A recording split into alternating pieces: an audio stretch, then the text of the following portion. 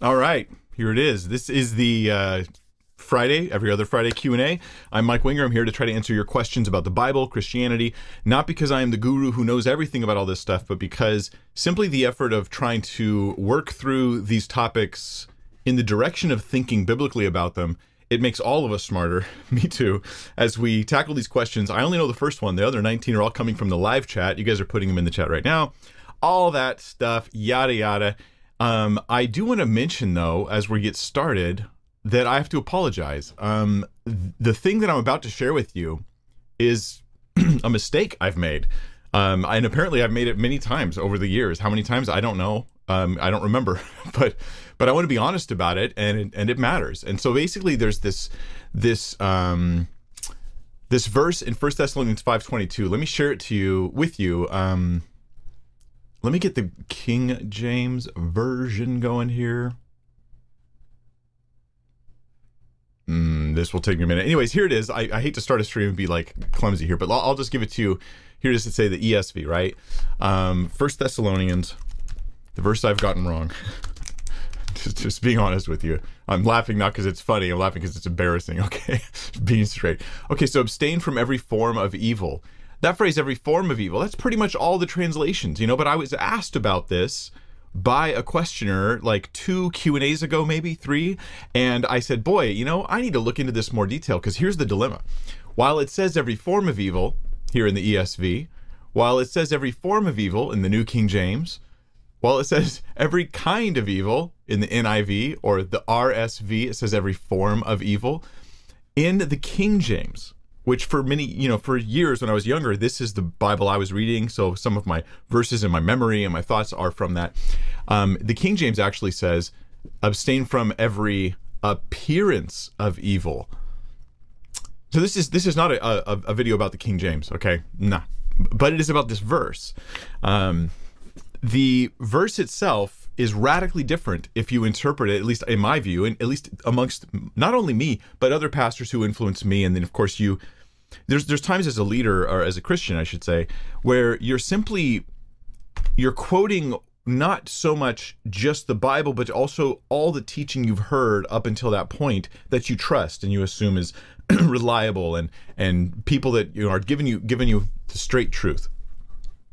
And that's fine. I mean, a lot of times that's a safe thing to do, but it's obviously not always safe because people are not flawless. And I'm an example of this, of course. So the question was, hey, Mike, why is it says every appearance of evil in the King James, but in so many other translations it just says every form of evil? Do you see the difference? Here's how it plays out in real life.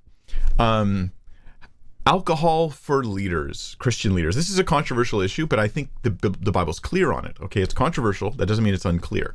I think the Bible's clear on it that alcohol is a potential danger, and obviously many lives have been ruined by the overuse and abuse of alcohol. But alcohol is also, other side of the coin, meant to be a blessing for people to enjoy. Okay, so I don't drink. I still currently don't drink. Maybe that'll change in my life, and I would not feel embarrassed about that. But it's more of a habit and other things that have gone on in my family history that have caused me to not do that in the past. The biblical teaching is pretty clear, though. Alcohol is meant to be something that people can enjoy, and yet it is frequently abused, and it is frequently overused. Drunkenness is a sin, and alcoholism obviously is a major, major problem and barrier for people in being Christians, actually. So here's how the conversation goes. Should say a leader in the church, should a Christian pastor, should they be able to drink? Maybe alcohol's not bad, but a lot of people feel that it's bad. A lot of Christians feel that it's bad. Look at the prohibition movement, in the U.S. back in the day. That's left these remnants of a lot of people who think alcohol's bad. I mean, you go to Germany, you go to other places, they're like, meh. They have probably a more, ironically, sober view of the topic of alcohol than some Christians in the U.S. Here's one where a lot of United States Christians, not even all, maybe not even half, but a lot, have a unsober view of alcohol. They treat all alcohol use as if it's a lack of sobriety. So then the statement goes, well, it may not be evil for a pastor to see privately drink alcohol, but it has the appearance of evil. Or let's say he's at a restaurant and him and his wife are having a good time there, and he has a glass of wine or something else. And someone from the church walks by and they see him drinking, and they don't know whether he's drinking too much or too little, or even worse, he's in a bar and he's drinking and hanging with friends.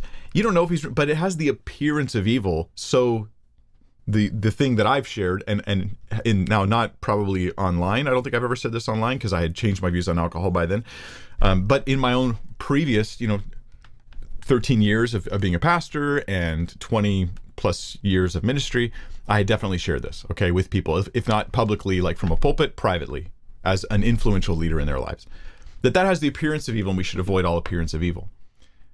Do you see? That's why this verse and what it means makes a difference, because if I go, if it's every form of evil, then I'm to avoid every form, whatever form evil takes, I'm to avoid it. But if it's the appearance of evil, then I not only avoid evil, I avoid anything that might appear to someone else as evil. And it's easy to see how this principle could turn into like an abuse of control over people, because you can tell them, don't do that thing, I don't like it. And they go, but biblically, there's no problem with it. Yes, but I feel that it's problematic. So it has the appearance of evil to me, so it can be used to control people in a way that's unbiblical. I think that was wrong of me when I've done that. I apologize to anybody who's experienced that. And what does it really say? So, first off, just to establish that it's every kind of evil, not the appearance of evil, we have the term itself, eidos, in the Greek. Okay, I'll just summarize this for you. You don't need a ton of information here. Oh yeah, we're on question 1. Eidos, the word there for kind of evil or appearance, it can go either way, right? The term has 3 uses. One use is the shape and structure of something as it appears to someone, meaning form or outward appearance. That's how the King James translates it, the appearance of evil. Second definition is a variety of something, like a kind, like how many kinds of cats there are. Okay, I have 2 cats in my house, and they're 2 very different kinds of cats. One's a long hair, one's a short hair, and they, of course, they're different attitudes. They're different kinds of cats, but they're genuinely cats. So if you interpret it that way, then you have like the almost every translation you're going to see today. Every form of evil or every kind of evil, but it's genuinely evil. It's not just someone might think that's bad, so you shouldn't do it. Also, there's a third use of the term that doesn't apply to 1 Thessalonians 5:22, which is the act of looking/seeing or sight. Okay, so I look at something, and that's not there's no way that's what it means in this verse. But let me read to you from the Pillar New Testament commentary, Letters to the Thessalonians. This is just a good commentary resource. Not that I agree with everything in it, don't think that. But it helps you understand why everybody who translates 1 Thessalonians 5:22 goes against the King James rendering here in this particular verse, and they go with kind instead of appearance. Let me quote to you from the Pillar New Testament commentary. The term translated kind appears in other contexts with the meaning appearance, but only in the sense of external appearance that reflects internal reality. That's one problem, pause on the quote here, with the King James rendering, at least the way it comes off to many readers, is that the thing's not really evil, but it looks evil. When it has the term referring to appearance, it's always referring to appearance that reflects, inner reality, meaning it's actually evil. It doesn't just look evil and it's actually evil. So then that would be an abuse, even of the King James, if that's how we're going to interpret it. Now I continue the quote here. But it frequently is found alongside the word every. Pantos, right? So it's like every kind. Every kind. When those 2 words are together, it means giving us it means every kind.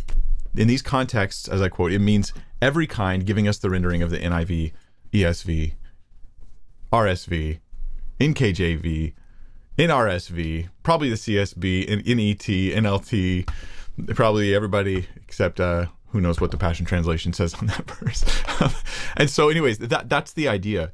If you read also the whole passage, and here's the thing. The context itself reveals that there's more reason to think that the evil here is not the appearance of evil, but actually kinds of evil. Verse 19 of 1 Thessalonians, chapter 5, starting in verse 19, here it is. Do not quench the spirit. Okay, we're getting a bunch of individual instructions here. Don't quench the spirit. Don't despise prophecies, but test everything and hold fast what is good. Abstain from every form of evil. Now, some people think that is every evil utterance. There's a translation I saw that actually translates it evil utterance. so that the evil is specifically bad prophecies or bad words that are supposedly from God, and you're to abstain from those. But it doesn't say reject here, it says abstain. And as you keep reading, you'll see that there's a parallel between verse 22 and 23. Abstain from every form of evil, and may the God of peace himself sanctify you wholly. How are you to be sanctified wholly? When you abstain from all kinds of evil. And may your spirit and soul and body be kept sound and blameless at the coming of our Lord Jesus Christ.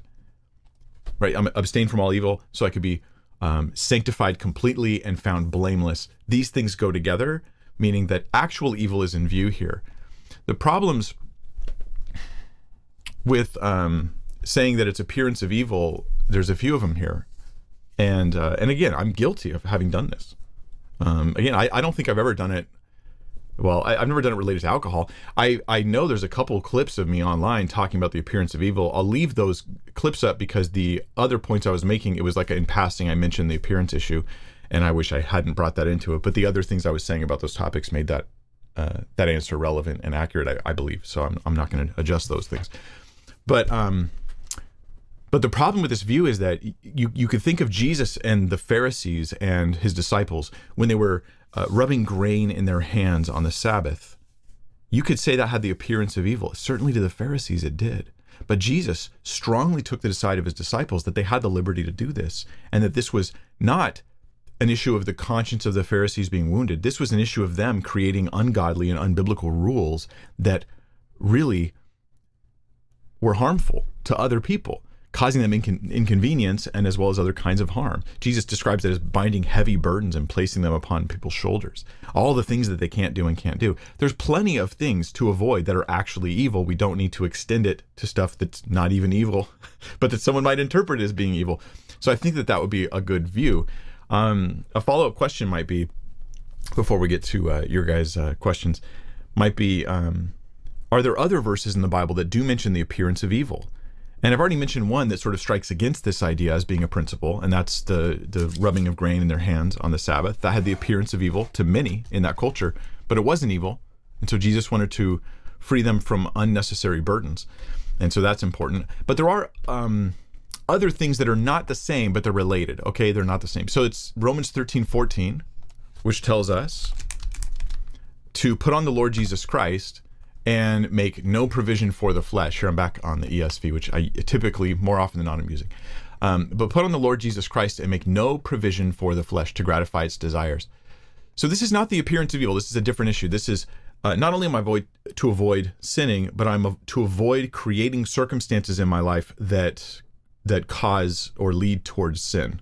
Okay, so that's a different principle. It's not because there's nothing sinful about the Sabbath thing, nothing sinful about someone with a free, clean conscience enjoying, soberly enjoying alcohol. That's fine. So this is about not creating provision to gratify the flesh, to have the flesh take over. So if you know that you have an issue with alcohol, for instance, you personally do, that you don't tend to stop after one drink, that you don't tend to regulate this carefully, then drinking at all or having shelves stocked with liquor could be creating provision for your flesh, not for someone else's, so you don't dump that on other people. But there's wisdom that can be had here. I don't want to create provision for the flesh. I don't want to, maybe there's certain friends I couldn't hang out with because while there's nothing wrong with having friendships, nothing wrong with having a friendship with that person in general, it's not like I'm telling other people not to be their friend. But for me, every time I hang out with them, I end up in sin. I end up drugging into old habits and bad attitudes and actions. And so for me, a generally positive thing, a friendship, can be creating provision for my flesh. So this is a more nuanced principle. I think it's biblical. The next one is Romans 14:20 through 22. And this one talks about not the appearance of evil, but a different issue, which is to not hurt other people with your liberties. Okay, this is, again, this is nuanced, so we got to think clearly about these things, I think. But here's what it says. Do not, for the sake of food, destroy the work of God. The work of God here is God's work of sanctifying another person and sort of where they're at in their walk with Jesus, right? Everything indeed is clean. Paul's teaching about the fact of the food is all food's clean, but it is wrong for anyone to make another stumble by what he eats. It is good not to eat meat or drink wine or do anything that causes your brother to stumble. The faith that you have, keep between yourself and God. This phrase, the faith that you have, that is, one person has the faith where they go, I could say I could drink this small glass of bourbon or whatever, and someone else goes, I don't have that. I have a conviction about that. I just can't do it, So that faith is talking about faith of the ability to enjoy something that someone else might have a problem with. They don't have that faith to have it. That's the context of Romans 14. Read the whole chapter and you'll get it. But he says, fine, you have that faith. Keep between yourself and God. Meaning you can enjoy that on your own. But when you do it in front of others, it may influence them. Blessed is the one who has no reason to pass judgment on himself for what he approves. And he goes on. So how do I apply this? Because you could simply say the same thing. Hey, you know what? The issue of food and drink is being brought up in this passage by Paul. And he's like, hey, if me drinking wine stumbles my brother, I'll never do it again, he says. I'll just stop. This is to show how important it is to love and care for others. It is not meant to become the tyranny of whoever has the most strict conscience. Like you've got one person in your church who's like, I think that men should always wear suits in church. I'm really offended if they don't. I think women should always wear long ankle length dresses and that they should not have makeup in church. And let's say that someone, and they feel this totally sincerely, they feel like it's a real requirement. Can you use this verse to place that burden on everybody in the congregation? No, I think the issue here is individuals, in my individual interactions with this person, I will take on their convictions in order to reach them more. But what I won't do is take their convictions and turn that into a communal rule for everybody where I put a megaphone on them and say, hey, because, like say any secular music stumbles my friend. So when he's in my car, what am I not going to do? I'm not going to play secular music. But am I going to then tell the whole church, everybody, you all have a command to not listen to secular music because so-and-so. And then what we do is we just go around the church and we find out all the really strict convictions of the most strict people in the church and then tell everybody they have to do that. That would be an unhealthy abuse of Romans 14. And that's where it moves into the whole Sabbath thing and binding heavy burdens and putting them upon people. This takes wisdom. Okay, life is chaotic and complicated, and it takes wisdom to apply. But I want to apologize. I've used this verse wrong. I'll never do that again. And I'm always learning and always growing. And I usually try to catch these things before I say it out loud. But sometimes I fail and I learn. And that's just the reality of it. All right, so we're going to go to your guys' questions now. And question number 2 comes from Joel S., who says, what was Jesus's DNA? Was Jesus's DNA 100% from God, or did he have Mary's human DNA? Perhaps it's the same DNA as Adam, since Jesus is the second Adam. Very interesting questions, Joel, and I'm about to answer those. I want to just remind you guys, I always forget this. I've been meaning to say this for weeks and weeks and weeks. Those of you who are watching on YouTube, or whether you're on some other platform, maybe you're watching on podcasts, we're everywhere on podcasts.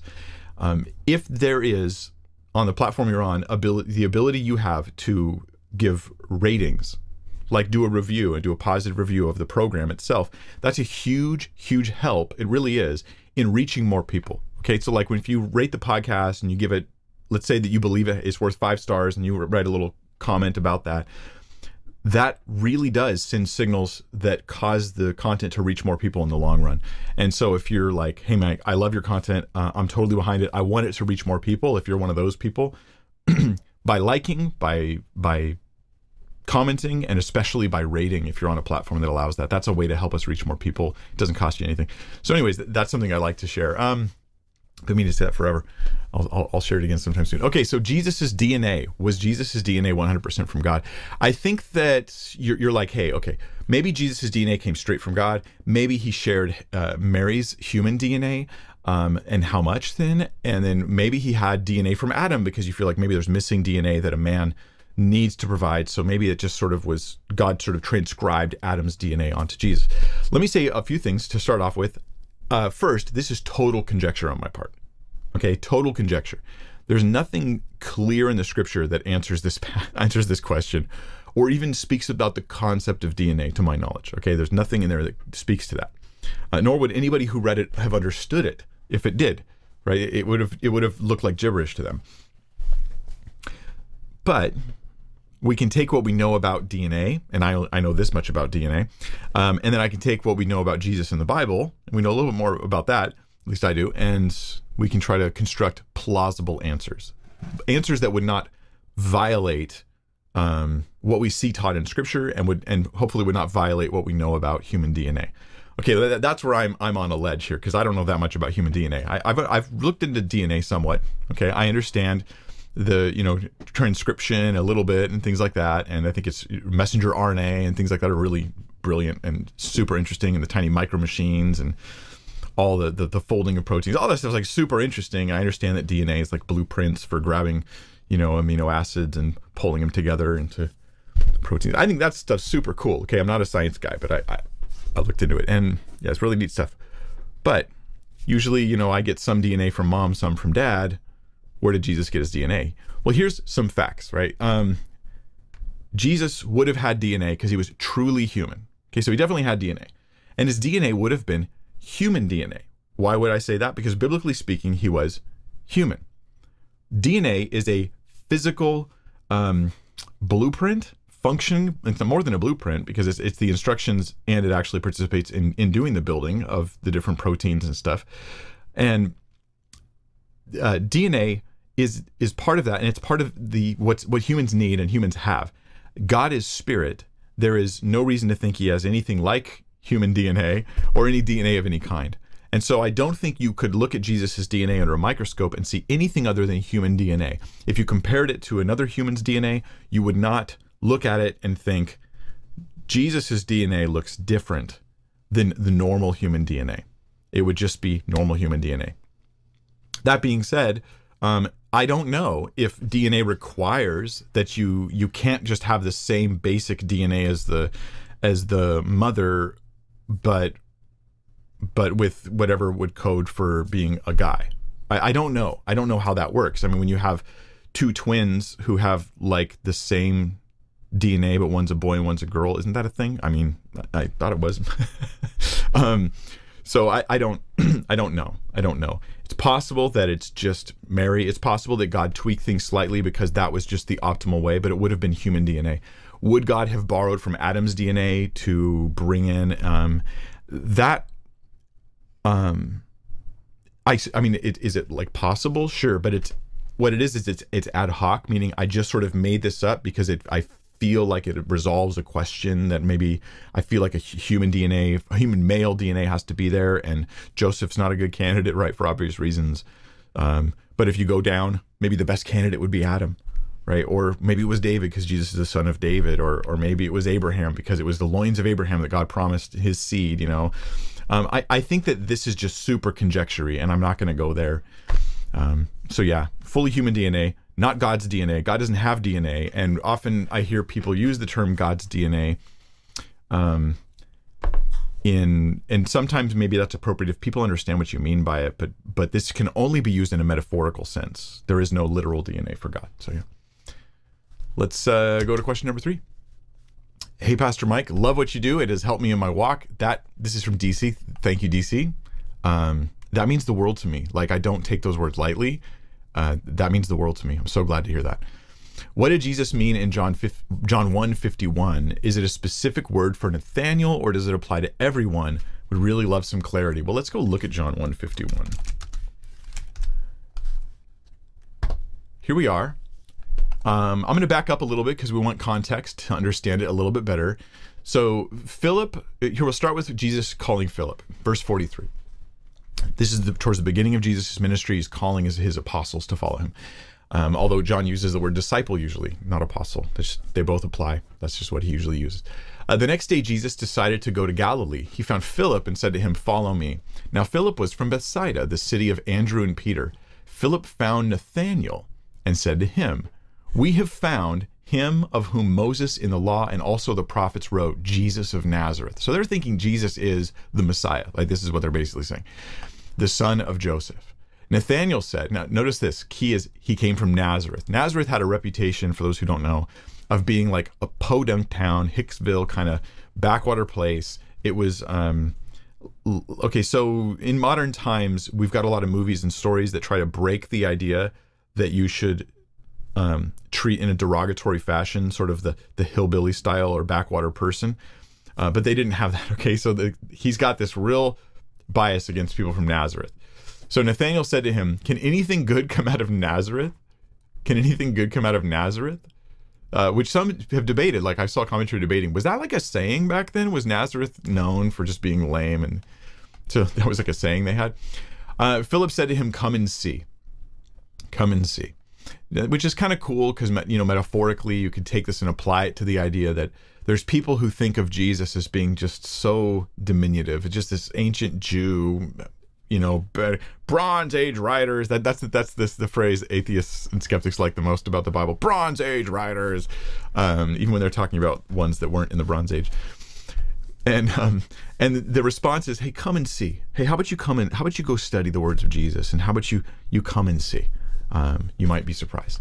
So Jesus saw Nathanael coming toward him and said of him, behold, an Israelite indeed, in whom there is no deceit.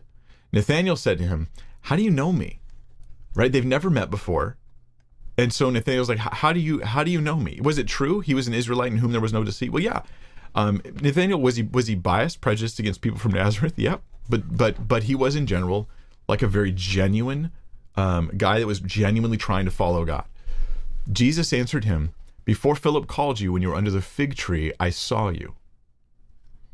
This is immediately going to dispel the idea in Nathanael's head that Jesus is nothing other than this sort of ignorant guy from Nazareth.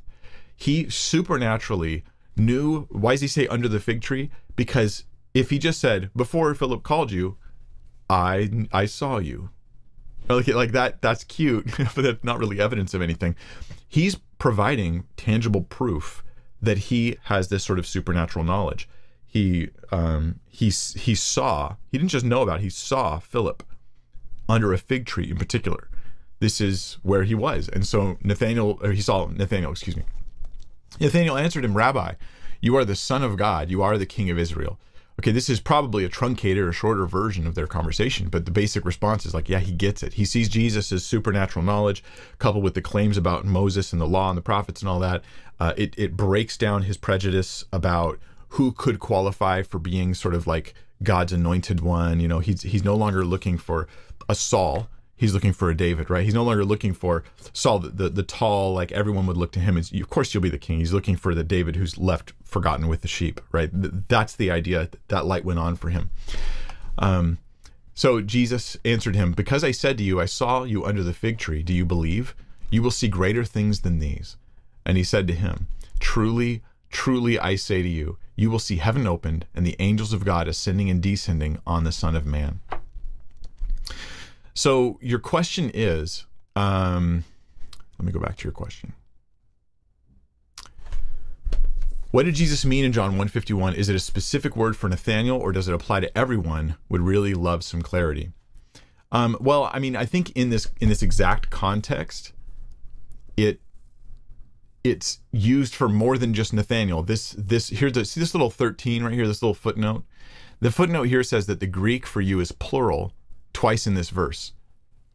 So all of a sudden Jesus shifts and he says to Nathanael, but he says in plural, to you all, right? In English, modern English, we don't usually use the word you to distinguish whether we have singular or plural in view. I say you, I'm talking about a huge audience, or I'm talking about just the guy who asked the question.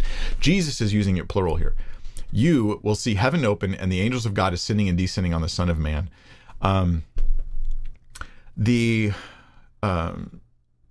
Let me think here about how much to talk about in regards to this. I think the allusion is to the Old Testament, in particular to Jacob, when he saw that sort of ladder or stairway or pathway to go to heaven and the angels ascending and descending. And then that was like a conduit between heaven and earth. And that's where he's like, wow, I'm on holy ground. And then, of course, God is in that place. And so Jesus is the one who the angels are descending and ascending on, meaning that there's sort of like, he's the focal point of this transition between heaven and earth. Jesus is ultimately the one who's the door to heaven. He's the one who opens the door to heaven for us. Okay, there's probably a lot more that can be said about all that, and questions you'd have about that. But when you ask the last question, is it a specific word for Nathanael or does it apply to everyone? I think it could apply either to just the disciples, that they have some particular like vision or experience, where they would see this, or it could apply to all of creation where he's like, you're just getting a glimpse of me. There's a time coming when all will see that I am the one who comes with the authority of heaven and all that kind of stuff, where it's talking about sort of the second coming of Christ, where everyone will see. I would lean towards thinking the second coming is in view here. That would be where I would lean towards. The other possible things are like the baptism of Jesus when the heavens were opened and the Holy Spirit descended, but we didn't really see the angels descending. So unless he just said it that way to be more of an allusion to Genesis where that was being discussed. But I tend to think of this as being the second coming though, where Jesus comes and he comes with the clouds of heaven, he comes with the angels, he comes with the authority of heaven, and he comes to rule and reign. That'd be my understanding of it. But I'm obviously open to reconsidering. Let's go to the next question. This comes from DC. I'm sorry, this is question 4. This comes from Corey Seitz. Hey, Mike, how do we balance being careful not to stumble a fellow believer, but also not cater to someone's legalism? Great question. 100% on topic for the first question today, too. How do you balance these things? The short answer is wisdom, right? How do I balance? It's wisdom. I think maybe what I'm trying to process myself is I'll just speak out loud and think out loud with you. One thing that I think of is what Jesus seems to be trying to avoid with the Pharisees, as I alluded to in the first question, was that they were binding heavy burdens and making things into commands of God that were really just the rules of man. So one thing to avoid is burdens, and one thing to avoid is making rules of man into commands of God. So here's a question. While you're around someone who is a fellow believer and you don't want to stumble them, but you're using the word legalistic, I tend to avoid that word for these types of things because I tend to think of legalistic, just my own understanding of it, is more about saying you have to do these good works in order to earn salvation. Maybe Jesus gives you grace, but you also have to do these good works in order to earn salvation. That's what I think of as legalism. So, sorry about that. Kicked my desk. So I tend to think of this more as just, bad and wrong-headed. I mean, I should have a word for it. But is a person who says, "Ooh, I can't handle," you name it, secular music. Okay, are they trying to dwell with their brethren who don't have that same conviction with understanding and knowing that it's their conviction and it's not a rule they should place on others? That should be a good attitude they have. Like if they don't have that attitude, then they're moving more towards the mistake that these Pharisees were doing, which I wouldn't call Pharisaism like it's the whole thing that they're falling into, but there's definitely a mistake the Pharisees fell into, they're falling into here. Let me try to put it this way. Let's say that I had a friend who couldn't hear any secular music, and so even when Christians in church took a secular song and reworded it, which at Hosanna when I was there, they would do that frequently in the past, probably many years ago. It hasn't happened much in recent years, but that practice of taking a secular song and sort of redeeming it was the idea. And where one of the worship leaders would do this frequently, my friend would just like get up and he'd step out during those times. And he never did this with judgment. He had the right attitude. He was like, I'm not judging anybody else in the room. I'm not saying they shouldn't or can't do it. He knew it was all him. He's like, I just can't take it, right? Like I'm a musician. I was involved in like all sorts of bad stuff back in the day when I was part of that. And those songs really bring it back and it hurts me. Okay, so I'm going to step out. He didn't think it was something he would put on the whole congregation. But in an individual circumstance, he might ask you not to play that on the radio. But he's not going to try to control a massive group of people because of what he knows is his own conviction.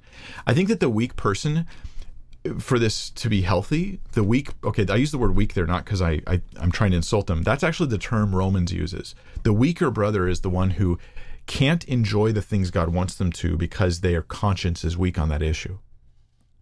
I know, I don't like that because I've been that guy a lot. And when I read and studied Romans 14 in particular, I was like, I'm the weaker brother. I always thought I was more strict because I was just more committed.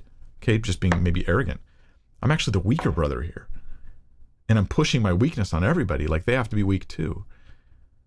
When the weaker brother realizes that the rules they have aren't actually rules from God, right? It's not the commands of God, right? These are the rules of man. Then they don't put it on whole congregations full of people, though they might ask for some grace in dealing with them individually, because they're like, look, I got a weaker conscience. I got a weaker conscience. So that's one issue. If the brother who is like the weaker brother, the one who has the stricter conscience on issues that are genuinely not sinful, okay, because we should have strict consciences on every sin, avoid every kind of sin, every kind of evil, but on issues that are not sinful, for that person, if they make it a command of God instead of just their conviction, they need to be dealt with. That can't just be overlooked. Okay, that's actually a problem. If they try to bind these burdens and put them on everybody instead of just asking for the sake of fellowship, that people try to be a little gracious to them in those environments, that's important too. Now, on the other hand, the brother with the liberty, it's fine that you have let's say that you enjoy drinking. I've always wrestled with this on social media, and I don't know the perfect answer for it. You guys can share what you think about this. Christian enjoys drinking, but they know that in their church, maybe 10, 20%, 8% of the people in their church and in their Christian social circle, they have a conviction about drinking. Now, these people, let's say they're healthy, they don't put that conviction on everyone, but they have it for themselves. Should I put photos of I'm not doing this, but photos of me drinking beer on the internet, on social media for everyone to see? Like, where is the keep it between yourself and the Lord thing here? I'm not trying to hide my sin, but I'm trying to keep my liberty and the thing I can enjoy between me and God. I thank you, God, for this yummy beer. Okay. And again, I've never done this, but you could, okay? It's, biblically speaking, yes, you can. But it's different to then put it in front of everyone else. So I've always thought, if I'm doing something I enjoy, and it might be a stumbling block to others, but I do believe it's in a clean conscience, I can totally do this before the Lord, that I just won't put it on a megaphone in front of everybody. I'll still enjoy it between me and the Lord, and that's fine. I think by everybody sort of doing those things, it will help. I hope that helps answer some of those questions. Yeah. Let's go to, I'm still on that. Question number 5. And I've got all 20 questions for today. All 20 questions. Burley says, polygamy, ?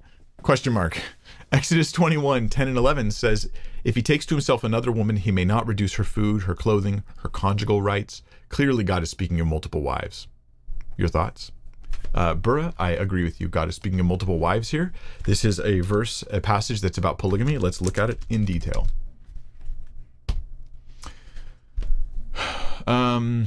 If he takes another wife to himself, that's obviously polygamy. One guy's got a wife and he takes another wife to himself. He shall not diminish her food. Who's the her? Well, we got to back up. We just have to back up. So, one of the most controversial passages online, mostly people don't understand it. What they do is they see trigger words in this passage. When a man sells his daughter as a slave, if he takes another wife to himself, they see these things.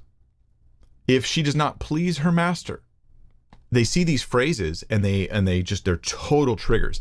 What the first thing we have to recognize is these are scenarios. If this scenario happens, it's not approval of the scenario. For instance, whoever strikes a man so that he dies, that's a scenario. It is not an approval of the scenario. That's a huge distinction we have to make. The law, Exodus, they include dozens and dozens and dozens of scenarios. If this happens, do this. If that happens, do this.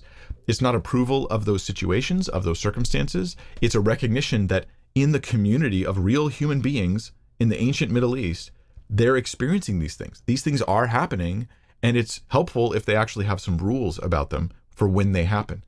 So rather than look at the circumstances, when a man sells his daughter as a slave, if she does not please her master, and if he takes another wife to himself, these phrases are we shouldn't look at those as establishing ideals or being prescriptive. They're just descriptive. They're not telling you what to do. They're telling you if this happens. So the part where the Bible comes in and should be evaluated, and the law should be evaluated and considered, is when it says what you do if that happens. So here's what the Bible says you do if that happens. When a man sells his daughter as a slave, she shall not go out as the male slaves do. It's just a fact that throughout history, women who were slaves or servants, and because that word encompasses all of the above, all category, okay? It's not just chattel slavery, it's all category of servants, even ones who had rights, even ones who had rights to flee, even ones who had other rights. What this is doing is it's recognizing a circumstance in the ancient Middle East and in all places where there's been slavery, where women are just treated different. They are treated as sex slaves. This is common in cultures where there are females who are in slavery, which has been every human culture throughout time until very recently, which is why the Bible needs laws about these things. You could be like, you can't do this, but that wouldn't stop the sex slavery. This would actually do something, at least for the Israelites. So she shall not go out as the male slaves do. You can't just treat her like another slave. If she does not please her master, who has designated her for himself, a strange phrase, but I'll explain it, then he shall let her be redeemed. The idea here is going out or leaving, right? When someone says, hey, I'm releasing you, you're debt free or whatever, you're no longer a slave, they had to send them out with provisions. This was part of what God did to protect slaves in the Old Testament. They had to go out with provisions. They couldn't just go out with nothing, which would effectively mean they can never go out. They can never leave this temporary servitude. But what's assumed is that the woman is being brought in as a wife. He's designated her for himself. So a man, here's the scenario. A man, he gets a female and he says, I'm going to bring you in to be my wife. Okay, because sex, just having sex with your slaves, not allowed in the Old Testament. But so he goes, okay, I'm going to marry her then. So he can't just send her out after he marries her. He's not allowed to go, I married her, I slept with her, and now you go. This is something that happens in Islam where they go, oh, I marry you for tonight. And then now we're divorced. So they could sleep together and then get around the idea that it's adultery. Or you divorce your wife momentarily and then she sleeps with someone and then you remarry her. This is something you can't do. You can't just send her out. If you're not happy, if for some reason he's not gonna keep her as his wife, then he shall let her be redeemed.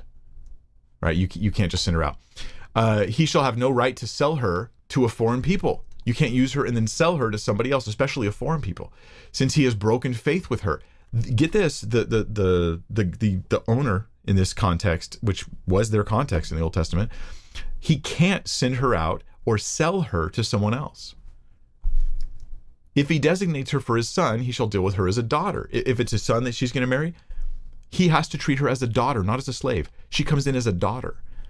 If he takes another wife to himself, that bad situation where he's like, fine, if I can't get rid of her, I can't just send her away, I can't sell her to someone else, but I'm going to get another wife, so polygamy, he shall not diminish her food, her clothing, or her marital rights. She can't be treated as second class, meaning she was bought as a slave, designated as a wife, and now she has to be treated as a full wife at all times. This is a protection for abused women in the culture. Catch that? Anyway, there's more that can be said about this, but these are protections, and this is generally what we'll see when these issues come up in the Old Testament. They're real issues that the people were really going to deal with. Some people are like, why didn't God just say this? That would make you, 21st century person, feel good about the Bible, but it would not have helped people much because that slavery was going to continue whether or not there were laws about it. But the laws tended to continually promote the well-being and protections for the slaves. For instance, if a master beats his slave and the slave dies, the master gets the death penalty according to Scripture. That was not present in any of the ancient Near East laws at the time. These things are frequently overlooked because people get triggered by the very circumstance of slavery, and they don't realize this was bettering the situation in many ways. I think that's an important fact. So I hope that helps. Let's go to Sarah Woody. Sarah says, hey, Pastor Mike, in Word of Faith circles, 2 Kings 4, 8-37 is an example of why you shouldn't speak or pray negatively about your situation. What is the actual idea of this passage? Your ministry is a blessing. Yeah, let's look at that passage. 2 Kings chapter 4. Put it on your screen. Elijah and the widow's oil. You said starting in verse 8. Elijah and the Shunammite woman. Okay, one day Elisha went on to Shunem, where Elisha's one of the prophets of the Old Testament, right? Where a wealthy woman lived, who urged him to eat some food. So whenever he passed that way, he would turn in there to eat food. And she said to her husband, "Behold, now I know that this is a holy man of God who is continually passing our way. Let us make a small room on the roof with walls and put there for him a bed, a table and chair, and a lamp, so that whenever he comes to us, he can go in there." I can already picture some of these egotistical Word of Faith guys. Not all of them are egotistical, by the way. I'm talking about the egotistical ones, like Kenneth Copeland, coming in and thinking, yes, my congregants should have a place for me to stay at all times. I could just see them thinking that I'm the man of God. Okay. One day he came there, and he turned into the chamber and rested there. And he said to Gehazi his servant, "Call this Shunammite." When he had called her, she stood before him, and he said to him, "Say now to her, see, you have taken all this trouble for us. What is to be done for you? Would you have a word spoken on your behalf to the king or to the commander of the army?" She answered, "I dwell among my own people." And he said, "What then is to be done for her?" Gehazi answered, "Well, she has no son, and her husband is old." He said, "Call her." And when he had called her, she stood in the doorway. And he said, "At this season, about this time next year, you shall embrace a son." And she said, "No, my lord, O man of God, do not lie to your servant." And she's worried that this is not the case. But the woman conceived and bore a son about that time, and about that time the following spring, as Elisha had said to her. Okay, so let's keep reading. That's the first stage of the story. You're going to have a son. Oh no, that's my hopes are going to be too raised. Look, any woman who's gone through this, not having a kid, or a guy for that matter, not being able to have a kid, understands why she's like, "Oh, don't get my hopes up." Like that rips my heart out. Don't get my hopes up. I understand her saying this. Then next step in the story, when the child had grown, he went out one day to his father among the reapers, and he said to his father, "Oh, my head, my head." The father said to his servant, "Carry him to his mother." And when he had lifted him and brought him to his mother, the child sat on her lap till noon, and then he died. And she went up and laid him on the bed of the man of God and shut the door behind him and went out. Then she called to her husband and said, "Send me one of the servants and one of the donkeys, that I may quickly go to the man of God and come back again." So the kid's waiting there in that room that she made for him, for Elisha. And he said, "Why will you go to him today? It is neither new moon nor Sabbath." And she said, "All is well." So he's like, there isn't like a festival or occasion for you to go want to see him. What's going on? And she doesn't tell him. She just says, "All is well." She lies to him. Then she saddled the donkey, and she said to her servant, "Urge the animal on. Do not slacken the pace for me unless I tell you." So she set out and came to the man of God at Mount Carmel. She's urgently seeking. She wants to get there as quick as she can. When the man of God saw her coming, he said to Gehazi his servant, "Look, there is the Shunammite." She's emphasized as a Shunammite, right? Because she's not an Israelite is the reason why she's emphasized as that. And Jesus talks about this in Luke 4, where he's at Nazareth. It's an interesting connection about all that. Just a second. I need to drink water or I will die. Okay, so Elisha says to his servant, "Run at once to meet her and say to her, 'Is all well with you? Is all well with your husband? Is all well with the child?' And she answered, 'All is well.' And when she came to the mountain," so this is the servant she's talking to. "When she came to the mountain, to the man of God," that's Elisha, "she caught hold of his feet, and Gehazi came to push her away. But the man of God said, 'Leave her alone, for she is in bitter distress, and the Lord has hidden it from me and has not told me.'" Frequently, God did reveal things to Elisha and Elijah, just things that they would know. Then she said, "Did I ask my Lord for a son? Did I not say, do not deceive me?" He said to Gehazi, "Tie up your garment and take my staff in your hand and go. If you meet anyone, do not greet him. And if anyone greets you, do not reply," meaning you're going to be in a big hurry. So she seems to be telling him, "My son is dead." That's the implication, right? "Didn't I tell you, don't deceive me?" Meaning that the son that the Lord gave me, it has died. So he's like, "Get over there right away, Gehazi. If you meet anyone, don't greet him. And if anyone greets you, do not reply. And lay my staff on the face of the child," right? So he definitely understands the child has died. Then the mother of the child said, "As the Lord lives and as you yourself live, I will not leave you." So he arose and followed her. Right? I'm not leaving. She's not relying on Gehazi, right? She wants Elisha. She's the one who's like, "I know that God's with you. I know God uses you." Then Gehazi went on ahead. You said all the way to verse 37. We're going to read that whole section here. Gehazi went on ahead and laid the staff on the face of the child, but there was no sound or sign of life. Therefore he returned to meet him and told, the child has not awakened. When Elisha came into the house, he saw the child lying dead on his bed. So he went in and shut the door behind the two of them and prayed to the Lord.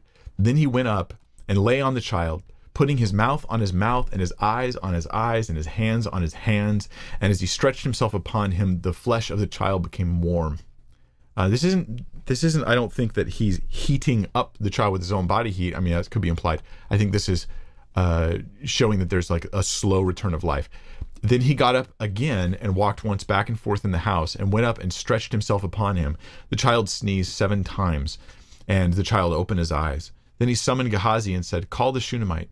So he called her, and when she came to him, he said, pick up your son. She came and fell at his feet, bowing to the ground. Then she picked up her son and went out. All right. Tons of stuff there. I won't even try to get into all of it. Here's the question. How did the word of faith people use this? You say, is it an example of why you shouldn't speak or pray negatively about your situation? No. And here's a few reasons. One, the Shunammite was negative the whole time, right? If negativity was blocking her negativity, that she had a somewhat negative attitude, if that was blocking the work of God, she never would have had a kid. Elisha, you're gonna have a son. Oh, don't lie to me. What does she do? She has a son. So meaning like God, someone could say, the Lord's gonna do this in your life, and you could say, I don't believe that. No, or don't get my hopes up. And the word of faith person's like, well, don't say that, now it won't happen. Okay, some word of faith people would say that, not all, I'm sure. But the one who does was obviously wrong, because the passage they're using to say it has the opposite happen. She has a son. Then her son dies. Was this her negativity that caused her son to die? Is there any indication in the passage that her negativity caused her son to die? None whatsoever. Oh, my head, my head. And then he died. And then she exhibits what seems to be actually faith with tons of grief, because she will not leave his side. She rushes over to see him. She thinks Elisha can actually help, but she still is negative about it. Right? So it's a prayer. It's a prayer for help. It's an appeal for assistance, for God to do a miracle. And it's a belief that Elisha is someone through whom God can do this. So there's positivity there, but the negativity is still present. Oh, I told you not to deceive me. That's how she explains the loss of her son, understandably. And then what happens with her negativity in place? He heals and raises the son. So yeah, that's not the case. Now, is it possible there's a type of negativity? Yeah. There's the story of the whole smash the arrows thing, and the king doesn't smash them very many times because he's just not really, it's showing his lack of faith. But you can have grief and sorrow and fear and faith at the same time. And I think that's what this woman has here. So yeah, a word of faith person using it for that reason, I think, is making a big mistake. The passage here is showing God's miraculous work. It's showing that he's working here among a Gentile where he's not working amongst the Israelites at the time, foreshadowing how the gospel will go out to the Gentiles after the Jews are rejecting. That's part of it. Jesus uses the story for that. He talks about this specific one. It's also perhaps talking about how there can be a promise of God in your life. Here, let's make this really, really broad application, where God does something and all your hopes are in it, and then it's not working out. And then you just continue to pray and continue to wait and continue to hope, and you seek the Lord, and then he brings that thing back. Okay, is that a prophecy about your life? No, but it can happen, and it can be a description of the messianic hope of Israel, right? I think in some ways. Anyway, I'll move forward without getting into more detail on that because of time. So here's question number 7. Ibn Haezer says, hi, Pastor Mike, is there a difference between envy and jealousy? Can you describe the difference, what the difference is biblically? Oh gosh, Ibn, I would probably want to sit and think about this some more and ponder on the differences between envy and jealousy. I think they seem like they're over to me. I'm just giving you, forgive me, I'm not a dictionary, but and I don't have fresh in my head a distinction here. So they seem like overlapping meanings. Envy and jealousy are overlapping meanings, but where I would be interested to answer your question is focusing on the areas where they don't overlap. Perhaps envy and here's my gut reaction, maybe I'm wrong, double check this. Perhaps envy is used of wanting things other people have, whereas jealousy, and jealousy can be used for that, but it's also used for when someone else has something that rightly is yours. So like the jealousy of a husband I don't think I would call that envy. So if my wife were to cheat on me, which won't happen, but if that were to happen, then I would rightly be jealous of the affection that my wife would be giving that person. And so my wife could feel the same way. She'd rightly be jealous. That would be proper jealousy, but I would never call that envy. I wouldn't use the word envy to talk about that, so jealousy can be right in some circumstances, but envy, or I should be more careful.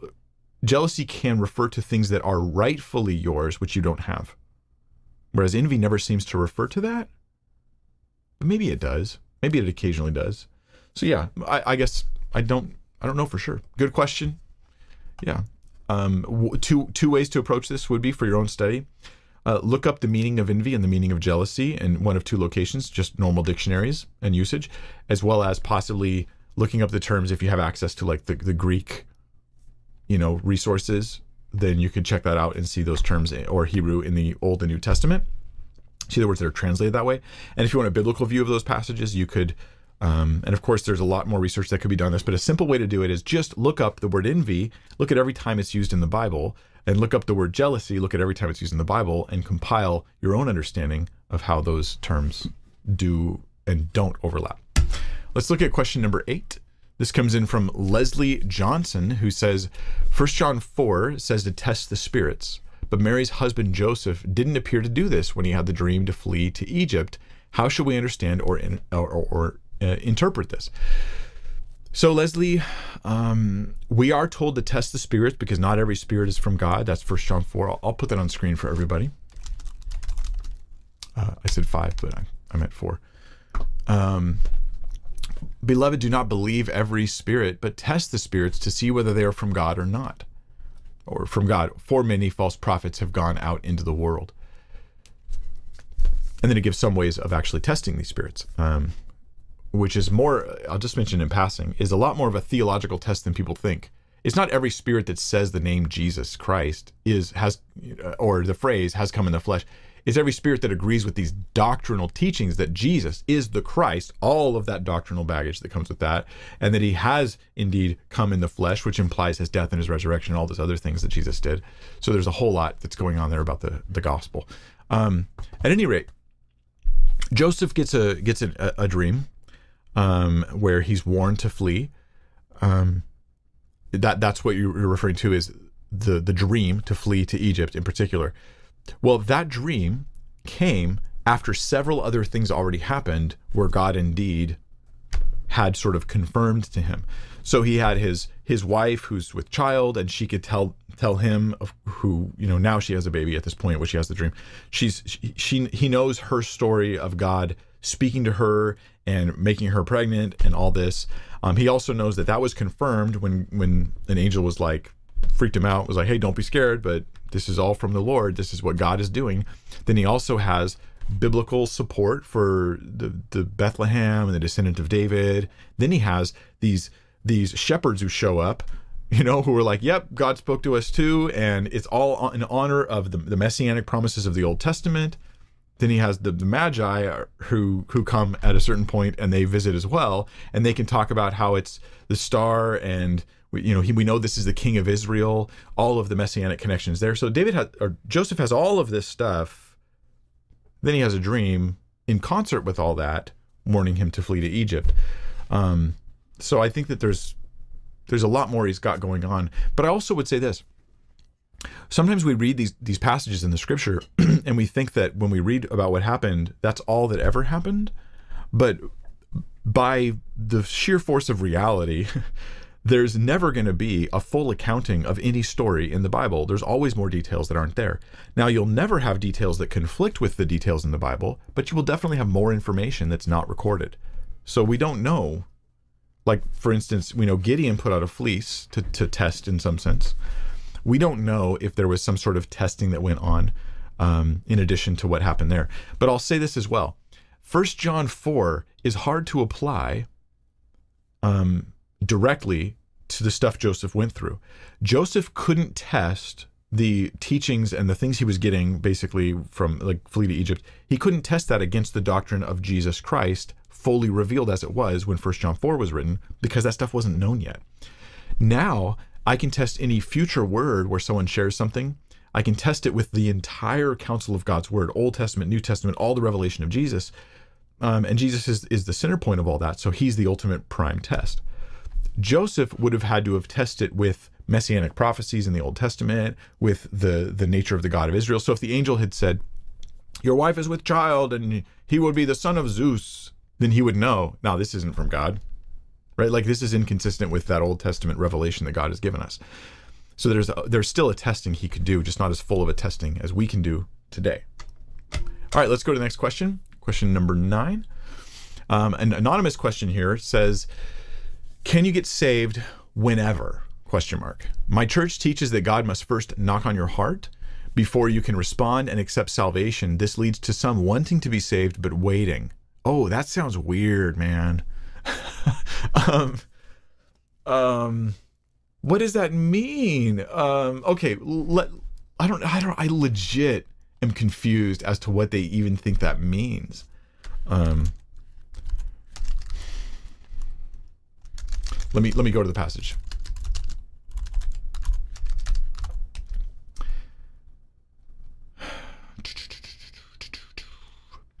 So frequently this idea of standing at the door and knocking in the scripture is taken to be a reference to Jesus offering salvation to people who are yet to receive it.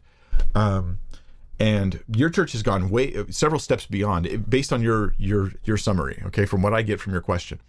They've gone way beyond that. So they've added extra baggage. So knocking is not only Jesus asking for salvation specifically, like, as in he knocks on the doors of people's homes who are not saved, and then they receive him, they get saved.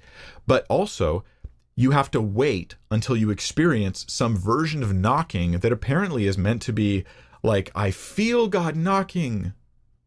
That's adding a ton of baggage to the idea of Jesus knocking at the door that isn't in the passage and isn't in the scripture. There's this sense of feeling, like you're adding a lot of meaning to knocking at the door that's not there in the text. And then you're also asking that people cannot be saved until they have the feeling of Jesus knocking, which only happens to non-saved people, which is always some perceptive, ooh, I know what that knocking feels like. And then a bunch of people, of course, are just like in despair because they're going, I don't feel the knocking. I don't know what that knocking means. This is an example of an unbiblical teaching that seems like it could very easily bring a lot of harm and insecurity to people who believe in Jesus, right, for salvation, and yet they have no security because of it. Let's look at it in context. Jesus' letters to the churches in Revelation, they're called the churches. They are not treated as non-believers, but frequently they're treated as problematic Christians. Okay, so here's a problematic Christian church. To the angel of the church of the Laodiceans write, these things says the Amen, Jesus speaking here, the faithful and true witness, the beginning of the creation of God. I know your works, that you are neither hot nor cold. I could wish you were cold or hot. So then because you were lukewarm and neither cold nor hot, I will vomit you out of my mouth. Now, you might argue, is that losing salvation, or is that just losing your sort of place as an effective witness or something? Whatever it is, you're in his mouth now, and he hasn't vomited you out yet. That's the idea.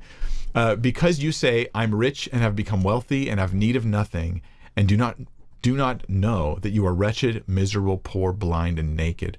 I counsel you to buy from me gold refined in the fire, that you may be rich, and white garments, that you may be clothed, that the shame of your nakedness may not be revealed, and anoint your eyes with eye salve, that you may see. He's going to fix all those problems. As many as I love, I rebuke and chasten. Jesus loves them. He's rebuking them. He's chastening them. They're in great danger here, but they are being chastened by the Lord. Like Hebrews 12 says that if you're chastened by the Lord, you are... The Lord disciplines the one he loves and chastens every son whom he receives. Hebrews 12:6 says that implies something there, at least, if we can parallel those two ideas. Therefore be zealous and repent. He still calls these, I think, Christians to repent. Behold, I stand at the door and knock. If anyone hears my voice and opens the door, I will come into him and dine with him and he with me. Okay. The knocking seems to be the knocking on the door of compromised Christians. At least corporately, the church is corporately compromised. And he's like, hey, let me in, and I will come and I will dine with you. But he doesn't say, here, several things. He does not say, If I stand at the door and knock, anyone who hears and opens the door will be saved. He says, I already am standing at the door knocking, and if anyone hears my voice and opens the door, I will come into him and dine with him. He's already in the position of standing at the door and knocking. Like this doctrine or this belief that Jesus is only knocking, if you feel the sensation or if some others, this misses the message of the gospel. Jesus goes, preach the gospel to all the world, so that, they go, hey, turn from sin to God and believe in Jesus Christ. If you feel the knocking of this totally cuts the gospel message off and makes it only applicable to people who have a special feeling, which is, how do you validate that anyways? Probably only the most emotional people in your congregation feel that they have the knocking, or at least they're the most likely ones, right? Because they tend to be the ones who are more on the feeling experience of things. Oh, this just seems super unhealthy. I'm so sorry people are saying this. There's nothing, I don't think anything biblical about it. At least as you've described it in your question, okay, it may be that the actual teaching of the church is a little different than how I've understood it from your question, in which case my answer would have to be filtered and thought through very carefully. Number 10, Ashley Graham says, a local UMC, United Methodist Church, pastor preached Matthew 18, 21 to 35. Pastor was a female, she said scholars say Matthew added verses 34 and 35. The master does not represent God. I've never heard this, and it sounds concerning. Any insights? Let's go look at the passage. This is something I might have to look more into, but let me just take you straight to Matthew 18, 34 of these verses.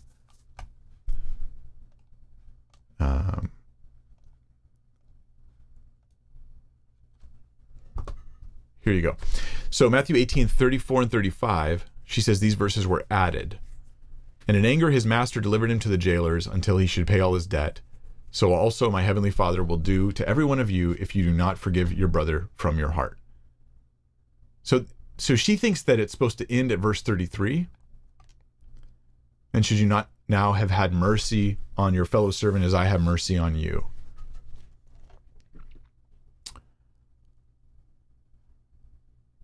Interesting. So what she wants to do is remove the idea that you have to, if you don't forgive, you won't be forgiven, which is a teaching of Jesus. You don't forgive, you won't be forgiven. Well, even if you removed it here, you'd have to remove it from other places like the Lord's Prayer, where Jesus says after the prayer, he's like, for if you don't forgive, you won't be forgiven. So that teaching is still intact either way. But do scholars actually say this? Well, look, here's the ESV. There's no textual footnote. I'm looking at the footnotes here. Usually there's a textual footnote if they go, hey, in some manuscripts, this verse is not found. Here's the New King James Version, right? Those verses are still there. There is no textual footnote. There's a textual footnote on the word trespasses here. New King James says, hey, some manuscripts omit trespasses, and so the current thinking amongst more I'll just say some manuscripts admit that's too much information. Here's the New International Version, NIV. There's no footnote for 34 or 35 to suggest this. RSV, of all of them, you'd think the RSV would be the one to be like, hey, guess what? No footnote there. When she says scholars think this, what does she mean? Like 2 scholars on planet Earth? Who are they? Who thinks this? Where's their evidence? I mean, if I have more time, I could do check actually for any variants and stuff on these passages. The NET Bible is a good resource for study notes and things like that, where they have content like that on it. But yeah, on the surface, I'll say she's probably just being a false resource. But aside from that, I mean, United Methodist Church, I have a friend who's a pastor in the United Methodist Church, who he's solid. Okay, so they're not all the leaders are not like this, but the quantity of bad teaching that's going on in the United Methodist Church is shocking and alarming, and it's so pervasive that it's scary. Okay, so it's not all of them, but it's happening a lot, and it's something you should be aware of. All right, let's go to question number 11. Max G says, hi, Pastor Mike. Why didn't Jesus water baptize anyone himself? He couldn't swim, obviously. Just kidding. John 4:2, which says that he didn't baptize, but his disciples did. Thank you for your ministry. It's been a huge blessing to me. God bless you. Okay, so do we have a clear answer? By the way, thanks, man. I'm like already on your question. I'm I'm super stoked that my ministry has been a huge blessing to you. It means the world to me. It really does. So Max, I praise the Lord for that. Why didn't Jesus water baptize anybody? Okay, so again, we're left in the realm of somewhat conjecture because we don't have any clear verse that says why he didn't water baptize. We do know this, though. Here's a few things that will maybe add clues. When Paul the Apostle wrote to the Corinthians, he talked about who baptized who. And he talked about it in the context of they were having divisions and sectarian views. I'm of Paul, I'm of Apollos, I'm of Cephas. They were saying they're from these, like, I'm a Christian, but I'm a this kind of Christian and that kind of Christian. And this can happen with denominational and sectarian thinking. Don't think it's just denominations. The Roman Catholic Church is sectarian in its very nature. And I'm of Rome. That's pretty much the nature of the claim. And so we have to be aware of this stuff. And Paul brought up baptism in this regard because he was like, hey, some of you guys are like, well, I got baptized by Paul, so I'm sort of like better in some sense than these other Christians that weren't. And Paul says, I'm glad I didn't baptize very many of you. I mean, I baptized a few I can think of. I can't remember who else I baptized, but I didn't baptize too many of you, and I'm glad because it had developed into this sectarian thing about bragging rights for who baptized you. So that's a biblical issue. It's possible Jesus was avoiding that issue. That's what I would say is my conjecture. Jesus is like, hey, if I baptize people, but then also the disciples do, whoever I baptize personally, it might turn into this sort of fight later on. And I don't want that sectarianism going on. Plus, Jesus wants to make sure that after he departs, his disciples, the apostles, have the authoritative teaching role they should have in the church. And if there were people who go, yeah, well, you say that, but Jesus himself baptized me, and I think this, it might have created rivals to the apostles because only some people could claim Jesus baptized them. There's a second related issue that I will conjecture as to why Jesus wouldn't baptize people directly.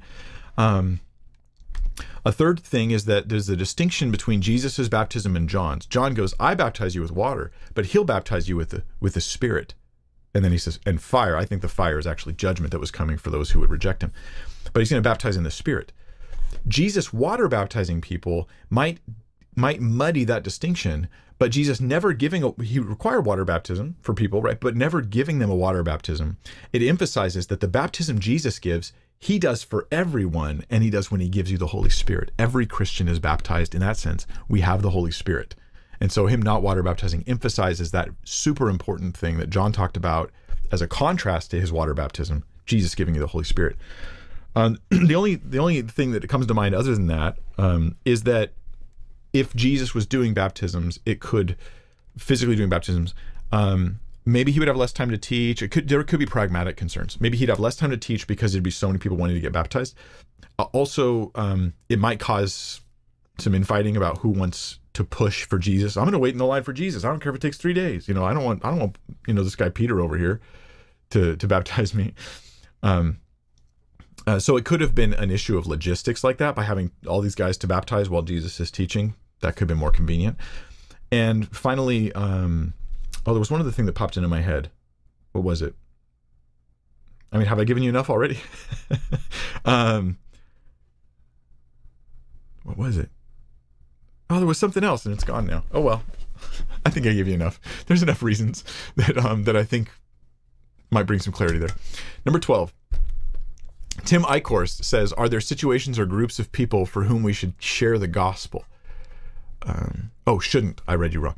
Are there situations or groups of people for whom we should not share the gospel? Acts 16 verses 6 through 7 seems to say so, but I'd love to hear your insight on the topic and your interpretation of the passage. Let's look at the Acts passage. And I personally am not one for super hard and fast rules, like always share the gospel everywhere. I think that as a general idea, true, but as a super hard and fast rule, where you wouldn't put that into every circumstance, then you have a woman who's in labor and her doctor's, delivering the baby, and she's like, and then Jesus rose from the dead 3 days later, and she's shouting out the gospel at all circumstances. And maybe you meet someone at the gas station and they're across from you and you preach the gospel. Now, obviously there'll be some benefit if people always preach the gospel everywhere, but there would also be a hindrance because of the clanging noise that it would sound like to the world if that's all we ever did at all times in all places, although it should be a preoccupation of ours. Anyway, I'm just saying there are circumstances. You're at a police interrogation and they're like, we found you at the scene of the crime. where were you an hour before that? Do you have an alibi? And you go, Jesus died and rose again. And you won't answer their questions. Like, you're at a job interview and all you do is preach the gospel. So you obviously don't get the job. You can't take the order for the person who's ordering food at your work because all you do is preach the gospel. Like, obviously there are situations where you shouldn't do anything except the thing you're supposed to do in that scenario. But let's look at the passage. Acts 16:6, and they went through the region of Phrygia and Galatia, having been forbidden by the Holy Spirit to speak the word in Asia. And when they had come opposite Mysia, they attempted to go into Bithynia, but the Spirit of Jesus did not allow them. Interesting. Actually, I'm on the RSV right now. Let me read this, bring you back to the ESV. I just don't want to be confused about this. First off, I just want to say the Holy Spirit forbid them, and then the Spirit of Jesus, right? Because Jesus is God. Okay. Anyway, because you could also say the Spirit of God, as the Holy Spirit is the Spirit of God. Anyway, it's just an interesting deity of Christ passage. And by the way, guys, thanks for that. Helps reach people. Okay. Your question is, hey, is it because it was wrong to preach the gospel in Asia? I don't think so. I think rather it was about what happened next. So passing by Mysia, they went down to Troas, and a vision appeared to Paul in the night. A man of Macedonia, which is neither of those other places, Macedonia, was standing there urging him, saying, come over to Macedonia and help us. And when Paul had seen the vision, immediately we sought to go into Macedonia, concluding that God had called us to preach the gospel to them. So it's not like God's like, don't preach to people in Asia or, Bithynia, right? No. It's not about not preaching here. It's about doing this. Interesting how it happened. Like, Paul didn't know where to go. He tried to go to Asia, but they couldn't. He tried to go to Mysia, but they couldn't. And then, or he tried to go to Bithynia rather, but they weren't allowed somehow. And finally, he gets revealed to them where he should go. It's not really an example of when not to preach the gospel. It's more about where to preach the gospel. Like, there's God has a plan. There's a reason for it. God wants him to go there. So you follow the leading of the Lord. Otherwise, Paul was on a mission to go to whatever biggest city he could find to reach the most people he could find, and that's a fine mission to be on unless the Lord directs you otherwise. I hope that answers the question. I don't think this passage weighs in on it directly, but yeah, I hope that answers it. Question number 13. This is from Micah Atwater, who says, does a husband being the head of the wife actually mean he does? ? Oh, what does it mean he does? I missed one of your words. I don't find any actionable steps or clear examples in the Bible. Does he boss her around or just be a good man? Well, I mean, he doesn't boss her around. So let's just zoom out for a second and understand that there's a biblical view of leadership and authority that Jesus was really, really serious about. And he goes, hey, don't lord it, for your leaders, don't lord it over people. You want to be great, be the servant of all. Husbands, love your wives self-sacrificially, concerning yourself with their needs greater than yourself. As in, if one of us has to suffer, I'm gonna make a decision about who it is. It's me. It's me. I haven't always followed that rule, but that is the rule. I've just failed sometimes. So I think as a husband, what the world hears is the husband is the head of the wife. And so he is in a higher, and I try to be careful with my words here, in a higher position of authority, not the only position of authority. He's not the only authority in the home. The wife is an authority in the home, and a woman is an authority on the earth. She has dominion over the planet. Okay, she's an authority. She's a very high authority, made in the image of God, co-heir with Christ, light of the world, all of those truths.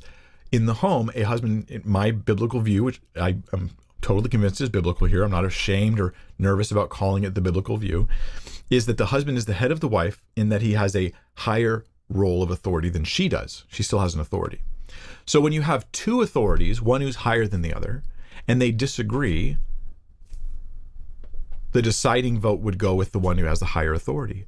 But you also have Jesus's command for the husband to make these decisions with grace and love, self-sacrificially, seeking to sanctify his home and his environment, himself, even see his wife sanctified, and that he's going to be doing this all. So bossing her around is while many people think the husband's higher role equals he bosses her around, and even some usually nominal weak sauce Christians believe this and do this.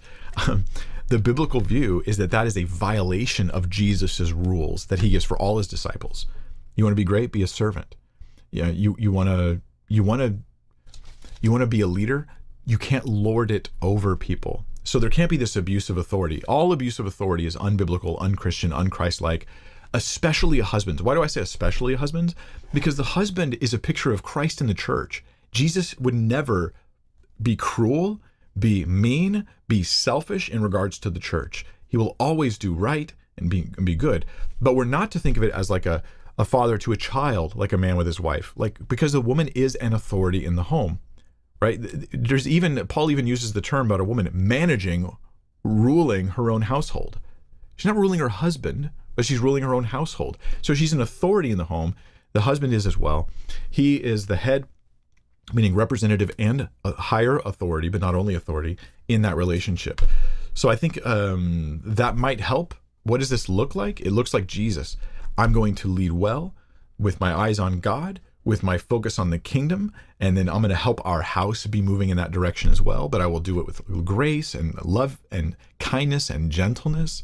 Look at how Paul instructs Timothy when he deals with elders. While Timothy has authority over the elders, he goes, older men here, not just elders in leadership, but older men. And he goes, don't rebuke an older man, but exhort him as a father. That he's to treat these older men, exhort him as a father, don't rebuke. So the husband should have this gracious attitude towards his wife. Timothy has authority over the young men and the older and the younger women as well. And he goes, treat younger women as sisters, treat older women as mothers.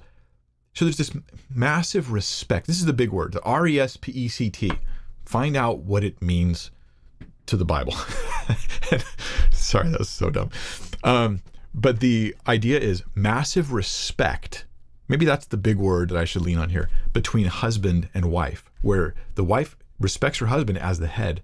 He respects her as a sister in Christ, as a co-heir, as light of the world, as one who has dominion over the earth, as a human who's made in the very image of God, and he treats her with the love that Christ does.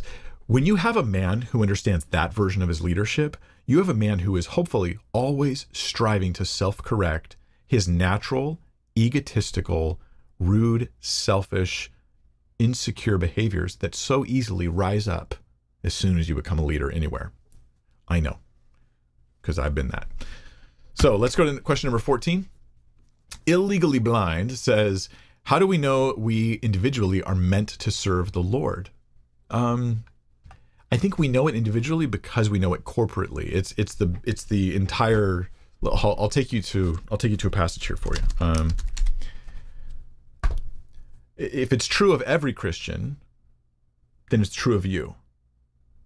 So, for by grace you've been saved through faith, and this is not your own doing, it's the gift of God, not a result of works. What's the place of works? Well, it doesn't save me, so that no one may boast, right? If at any point my salvation is dependent on my works, even if it's a mixture of grace and works, if it's dependent on my works, I can boast because I did that part. For we are his workmanship. And then we get into the part you're asking about. For we are his workmanship. God's working in you. Created in Christ Jesus for good works, which God prepared beforehand that we should walk in them. A corporate truth about everyone is an individual truth about everyone too. If you believe in Jesus, God has works. Specifically, he wants you to walk in. Don't worry about figuring out what they are.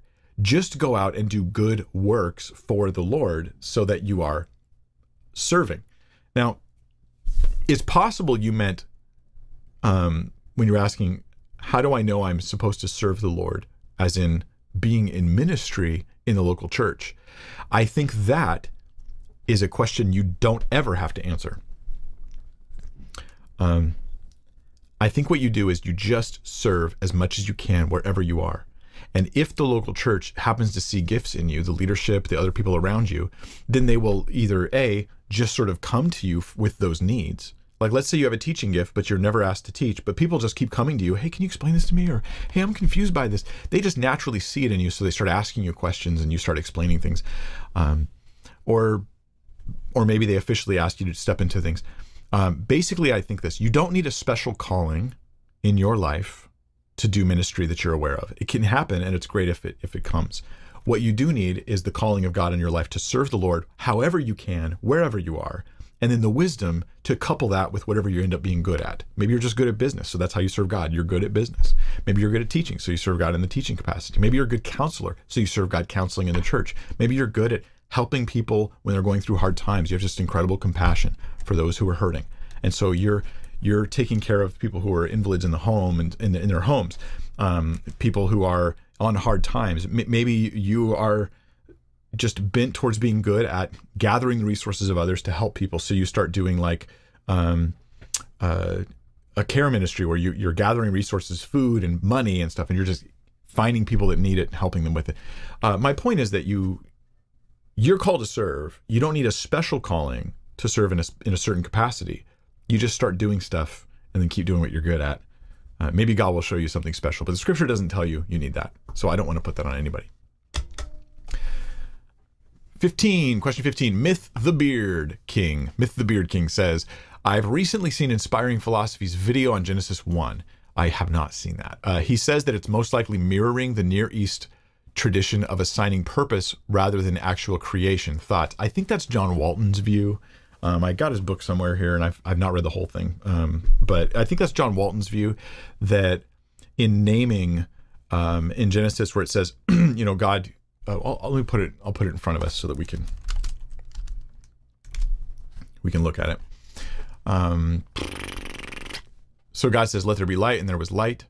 And God saw the light was good, and God separated the light from the darkness, and God called or named the light day, and the darkness he called night. There was evening and morning the first day. And God said, let there be an expanse, right? And God, hold on, where's the next naming event here? He called the expanse heaven, right? Different translations. I know people are already debating in the comments on that. Then you have the second day. Then God says, let the waters do this. And then God called the dry land earth. So he's naming things.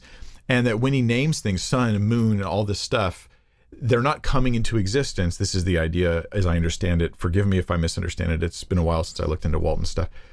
And I think Inspiring Philosophy, could be wrong about that as well. Take it all with a big, giant grain of salt, or maybe a spoonful. But he's like, yeah, the naming thing, what it means is there's room here for the idea that the sun, the moon, the stars, all these things already existed at the point at which it says they were created. They're just being named, meaning that, and as I've heard John Walton say it, I think it's something along these lines.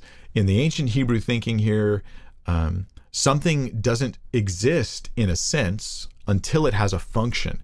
And you're naming it, you're assigning it a function. It's going to shine light. It's going to be a light for the night or light for the day. You're giving it a function. Now it's sort of, in a sense, not in the literal, typical sense you and me think of, but in a sense, it exists.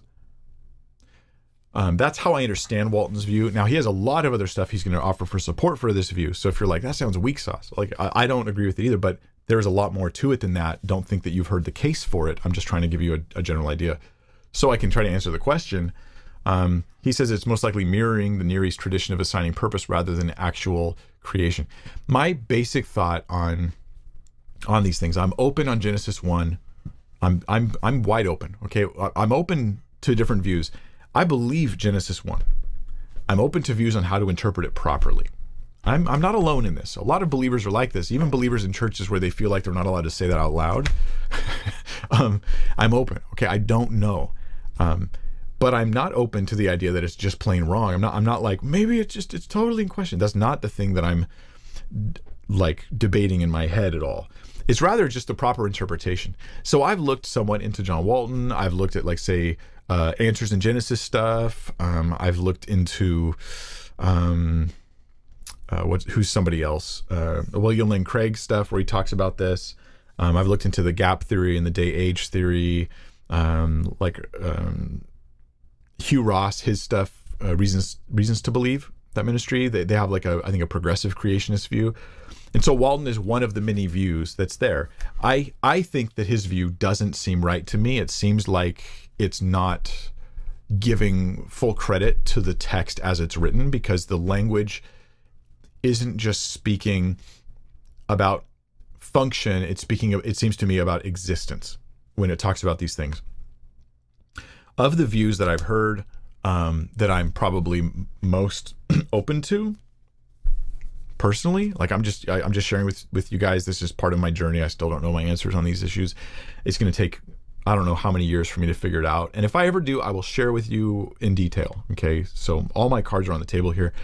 I'm not the one you have to follow on these issues at all. And you could, and the truth is, one of these views or another view that I haven't mentioned is correct. And all the other ones are wrong. And in such as they're wrong, they're kind of a waste of time. So I don't enjoy just trotting this stuff out for people, but you asked about it. So I have to discuss it from where I'm at. I don't think it helps to just mention 50 views and walk away like you've clarified things for people. I don't think that's helpful. I just don't have the right answers, so I can't go further. But of these views, Walton's view seems to me pretty weak in general. Okay, as from what I've understood, and I don't hold to it. Those who hold to it, let's say that my friend Michael Jones of Inspiring Philosophy, who I consider a friend, we're not maybe close, but we're friends, and I would consider him just a genuine believer. I wouldn't question his trust in Scripture or his belief in God or anything like that because of these differences. I think that the young Earth creationist view has a lot going for it, but it does have some significant problems, I think. And I'm not talking about scientifically. I mean, in the text, I think it has some specific problems. I think it doesn't give enough credence to the way that the text reads and how it looks. And forgive me, I'm not trying to make a case for this. I'm just giving you my overview. The day-age theory, the progressive creation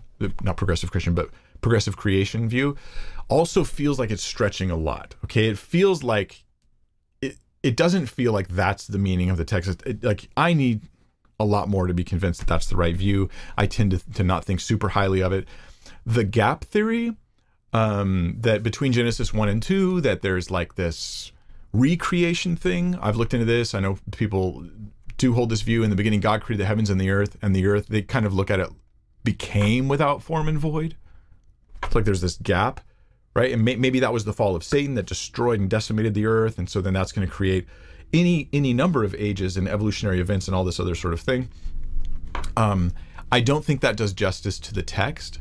I think that 1:1 is an overview, right? And then 1:2 through the rest is a description of that event. The beginning, God created the heavens and the earth. So I don't think that works. I don't think that became functions here well. My personal opinion, no, I don't think so. I know there's a whole without form and void statement about like God didn't create it that way. That's not good. And I think that's a pretty weak argument. And then William Lane Craig's recent book where he talks about this. I haven't read his stuff on the science behind, fossils and how far back does he identify his view of the historic Adam. But I think that at least his perspective of going at Genesis 1 and 1 through 11 and trying to do a genre analysis where he identifies it as like this typological, historical, but not totally literal account where there's a real Adam and Eve and all that, but that this is typological. That's my word I'm using, not his. I think that has at least potential. I'm not convinced of it yet. I would want to look at more ancient stories that prove that this genre is a real and known thing at the time. And I haven't spent the time looking at those ancient stories, not because I think Genesis borrowed from them. No. But if the genre exists and it's a real genre with you guys, I might be talking past you. I'm not intending to. I'm trying to summarize and not doing a good job. He thinks Genesis 1 through 11 is kind of this like genre where there's like this sort of flexibility in the text where the core elements are basically that's what happened, but it's told in a story fashion so as to reinforce the theological principles that may or may not mean that every aspect of it is meant to be direct history. If he's right about the genre, that's actually I would be very open to that view. Is he right? I don't know. And everybody's arguing about this online, but I'm not really involved in it right now because I'm studying other stuff. So maybe one day I'll come back to it. So I'm sorry I can't give you more into that. There's at least some thoughts I have to share with you guys. I hope I didn't just waste your time. Let's look at the next question. This is from Adam Rose, who says, I'm currently studying Song of Solomon, and I was wondering, do you believe that it represents Christ in the church? I have an issue with that as the book describes a sexual relationship. Okay, Song of Solomon. Do I think it describes or represents Christ in the church? I think that there's a yes and a no I can give there. I think that it represents a man and woman's relationship, and it describes a sexual relationship. Yep, that's true. It's about two people that want to be together in the fullness of what it means for man and woman to be together. So I think it describes a man and woman, not Christ in the church. I do, taking a step back, I wouldn't exactly say represents Christ in the church, but I would say husband and wife marriage is a representation of Jesus in the church. And that is throughout, like, that is an overarching thing we can say about the scriptures. So Adam and Eve is the first marriage. And we have Eve is taken from, Adam is put into a deep sleep and Eve's taken from his side. And then Eve is formed from Adam. And then he looks at her and he sees her as, you know, this is the one who's formed from me. You know, she shall be called woman. Well, Christ is put to death. His side is opened by the spear, and from it blood and water pour out. And through the blood of Christ, we are born again. We are saved. We're washed clean, and we become the bride of Christ, the church. Is that that's a typological thing? It's so Genesis 2 there is about Adam and Eve, but there's a typological connection to Christ and the church. There's a typological, that's the term I'll use here. It's a theological term. Typological connection between, Song of Solomon and Christ in the church. And this is something that has been seen for many years. The earliest commentaries would talk about this. But the thing about typology is it's not always a perfect correspondence, and it's not like every element of it corresponds. And obviously a lot of the Song of Solomon is about the physical desires between men and women for each other. And that is not really very related to Christ in the church, right? Because he's redeeming for a people. We're not his bride in that sense, right? Where it starts to move into like sexual terminology. No. We're more like Adam and Eve in Genesis 2, where there's nothing erotic going on there. And yet it ends up being this incredible picture of the fellowship and the unity and the salvation that we have in Christ. So yeah, I think that Song of Solomon is primarily about other things.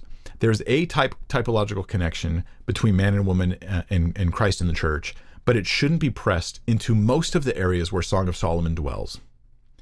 There's an occasional moment where you read and you go like, man, this like feels like it could just totally be between Jesus and the church, but you just can't read the whole thing that way, in my view. There's my answer on it. It's initially, just like Genesis 2 is initially about Adam and Eve, it is initially about a man and a woman, and that's its primary thing. Because Jesus is throughout the scriptures, there's a typological element, but you don't try to read it into every verse. Question 17. Sheepish Wolf says, that's an interesting thing.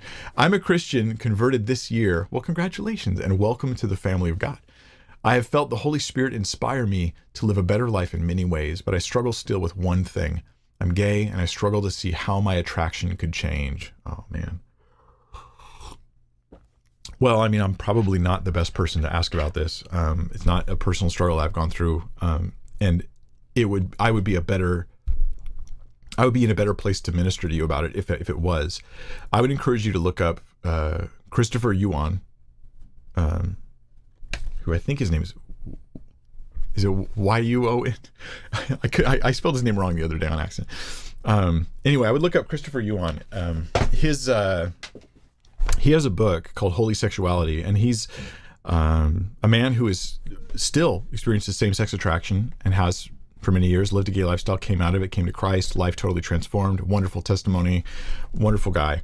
And I would recommend you read his book. I'm just going to make sure. Yeah, Y-U-A-N. That was what I got wrong. Yeah, Christopher Yuan. He has a book. He's got other stuff he does as well. Check that out. Please check that out. This is something for you. I think, biblically speaking, what I can say, right, not knowing all that might be going on there, is that changing your attraction would be a great thing, something that you would understandably desire, but it's not required as a Christian. Making it so that you no longer desire sin is a desire every Christian has. I don't want to want sin. Like I don't want to be tempted with anger or lust or any of the other things that I am tempted with in my life. I'd like those desires to just change, right? Where the only woman I would ever even occur to me to desire would just only be my wife. Like that would be great. I would love that. But I can't manage to make that happen. All I can do is die to myself, make sure I don't take the first look, make sure I don't have a fantasizing thought, make sure I don't take one step down that path of feeding those desires. That's all I can do. I can't fix the desire itself. So I kind of usually look at this issue of same-sex attraction as like that. I want those desires to go away too. I know it's different. It's not parallel, because you're like, but it's a desire I can never fulfill. And I get that. But that's every sin. Every sin ends up being unfulfilled. Even the moment after you fulfill it, you're right back to where you want it again. It's unfulfilled. This is the nature of sin. It's never fulfilled. So don't think you have to change your desires in order to obey Jesus fully and completely. You just have to not feed them, not yield into them as a fantasy, not create opportunities for sinning, according to those desires, that sort of thing. But check out Christopher Yuan's book. I think it's called Holy Sexuality. Yeah. Let's go to question number 18. I'll link it below. I'll put a book link below after the stream's over, which it will be soon. Naya29 says, the Bible is clear on its stance with sorcery and witchcraft. My husband and I played D&D. It's short for Dungeons and Dragons, the role-playing game. And some people were having some issues with this and potentially books with magic. What are your thoughts? Well, I don't know what you mean by books with magic. Oh, like Harry Potter, like that kind of thing. Yeah, okay. So there's, let me put it this way. Here's how I understand the issue. You all are free to disagree, okay? You're asking for my opinion here. Obviously, D&D didn't exist in ancient times. Okay, let me start by saying this. There's a distinction we have to have clear in our heads to just think accurately about this. There's make-believe magic in the realm of fantasy make-believe. Then there's magic where people are trying to actually, through satanic forces, demonic powers, trying to actually do magic. Much of it maybe is a fraud, but it's connected to reality. It's anchored in reality in the sense that it's meant to be real. Then there's magic that's anchored in fantasy in the sense that everybody recognizes this is fake. Hopefully we're not trying to parallel the two. So an example with this would be a magician who shows up and pulls a rabbit out of a hat. He's pretending to use magic, but he's nothing like the magicians that the scripture talks about, like the Pharaoh's magicians, right? Where they're trying to like reproduce the miracles that are being done by Moses. They're nothing like that. Everybody knows this is a trick, and you're like trying to figure out how he did it, and you're just amazed by it. To me, I understand those distinctions, and so a magician doesn't bother me at all. What about? I didn't get that. Could you try? I wasn't talking to you. My watch. Sorry, sometimes that happens. Like magic. So that kind of thing is obviously not this kind of thing, and the question is, are they sufficiently different so that the biblical mandates about magic and witchcraft don't apply to the fantasy realm? I think the answer is a tentative yes. Okay, I think that that's the answer. Now, if your convictions are that no, they're not, then you need to obey that as convictions. But if you're going to put it as a rule for all Christians, then you need to make sure that that's the reality. It's not just how you feel about it. I think the reality is that there's a difference between the fantasy versus the magic anchored in reality stuff. I'm not saying that magicians are doing what they think they're doing, but they're actually trying to do witchcraft, like actual witchcraft.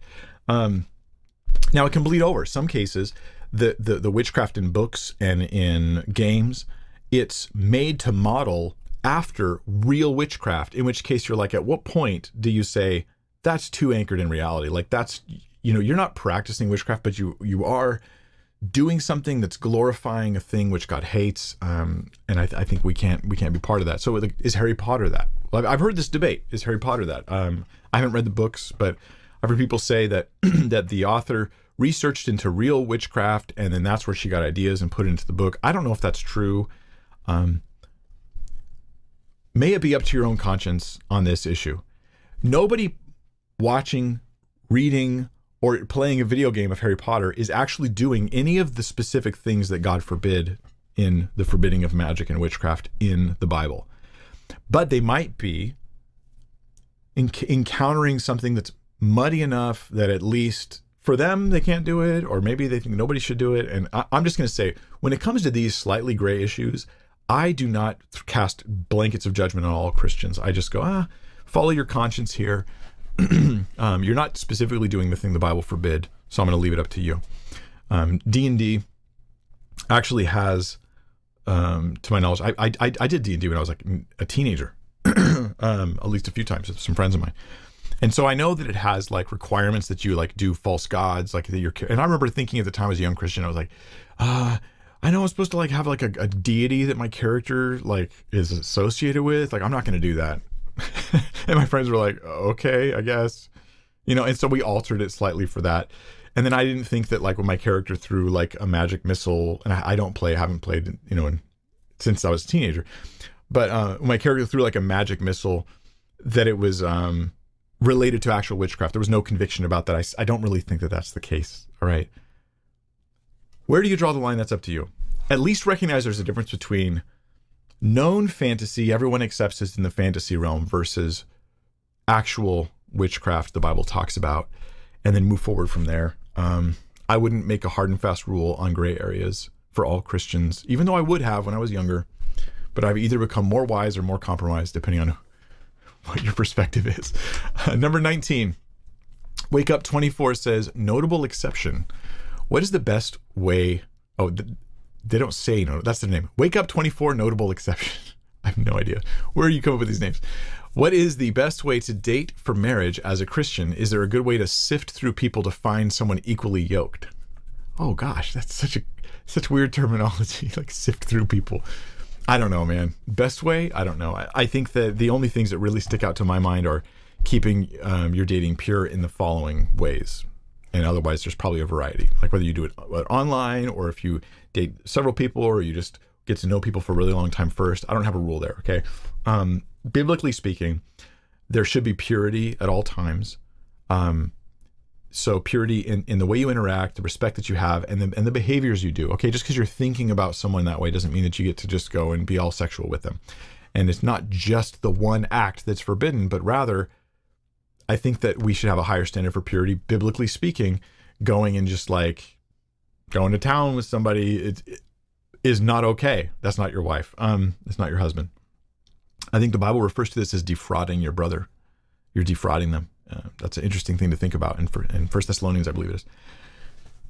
So purity, so sexual purity, integrity in that, genuine intentionality. I'm not dating them for fun. I'm dating them to see if I'm going to actually be married, because otherwise you end up, this is just me speaking from personal experience. If you spend a ton of time being just friends and spending lots and lots of time with someone of the opposite sex who you have no intention of marrying, the time you spend with them kind of makes a promise that you're not going to fulfill. And especially, and I've found, you know, I'd spend time with girls just as friends, and I didn't realize that friendship was developing into romantic feelings on their part when it wasn't on mine, and it caused a lot of problems. I hurt people. I didn't realize till years later that I just can't be that close to just girls. I just can't. So I keep a respectful distance between me and other girls. So don't be just thinking, if you're single, that you could just spend as much time and energy and focus and attention on girls as you want. There should be an intentionality that's there. And if it's not there, then you should create a respectful distance. I think that that's wisdom. Okay, I'm not making a hard and fast rule, but I think that that's just wisdom I've learned from life. Biblically speaking, we don't have a lot of rules there, but then they were always in cultures where men and women were way more segregated than they are today. And so their culture already did that for them, so we don't seem to have a biblical rule about it. Then beyond that, you date not to, dating biblically is not a thing. There's just courtship, there's just marriage really, and whatever led right into marriage. So as long as what you're doing is for the sake of marriage and not for the sake of a good time because you don't want to get married yet, then I think you're on the right track, and you walk in purity and you walk in love. And if you have that mindset going into a relationship with a girl or a guy, that marriage is your end goal, your standards will already be really high. Because if all you're looking for is a boyfriend or girlfriend, your standards can be pretty low. But when you know you're looking for marriage, you set your standards much higher, and it will cause you to move in the right direction. I probably should say more. That's all I got. Josh Silva says, "Hi, Mike. I've been wondering about the great commandment Jesus gives in Matthew 22:36.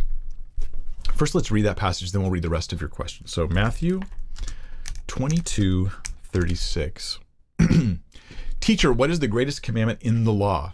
And he said to him, you shall love the Lord your God with all your heart and with all your soul and with all your mind. This is the great and first commandment. And then he talks about the second, love your neighbor as yourself. Okay, so you've been thinking about this, and you say, it seems like a Deuteronomy 6 quote, but why does Jesus change the last quality from might to mind? Oh gosh. I looked into this in detail at one point. Oh man, I looked at this in detail at one point. And I'll give you my broad strokes answer because I can't give you the details. I just don't recall. But basically, the original text, Deuteronomy, it's implying everything. You love God with everything. And so you could expand this into a list of 1 item, 2 items, 3 items, 15 items, because you were supposed to love God encompassingly with all that you have. Love God with all that you've got. So I could be like, love God with your heart, soul, mind, strength, job, skills, time, focus, devotion, family, leisure days. Like I could add more to this list, and it would not be in conflict with the concept of loving God with all you've got. That's the biggest broad stroke answer I can give, and I would give more details, but I can't remember them right now.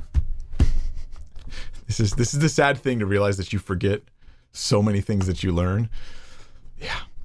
All right, but I hope that helps. The application though is this: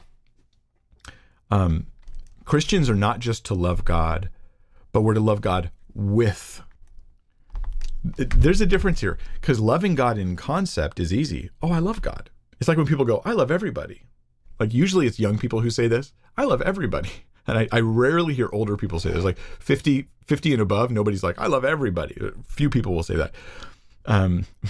But young people say, I love everybody. But it doesn't count if you can't love them with anything. Right? Because you only love the idea of loving everybody. You don't actually love everybody. So loving God with your heart, soul, mind, strength, job, family, etc., free time, fill in the blank, that is love expressed. It's not just love in concept. It's love that motivates, love that drives actions and activity. And so as a Christian, as a human really, you should be like, do I love God? What do I love him with? That's a real important question. All right, we'll go to the last question for today, which is a bonus question. This comes from Michael Faber, who says, were they really taking the hobbits to Isengard? Yes, they were. They were taking the hobbits to Isengard, right? Which, as we all know, is where hobbits do not want to go, generally speaking. Anyways, that's all I got for today. Let me pray and give it last encouragement to you guys, and then I'm out. Father, we thank you so much for the love that you've given us. We're called to love you with everything, but Jesus, you loved us with everything. You loved us with your heart, your soul, your mind, your strength. You loved us so, so much. You poured out your very life.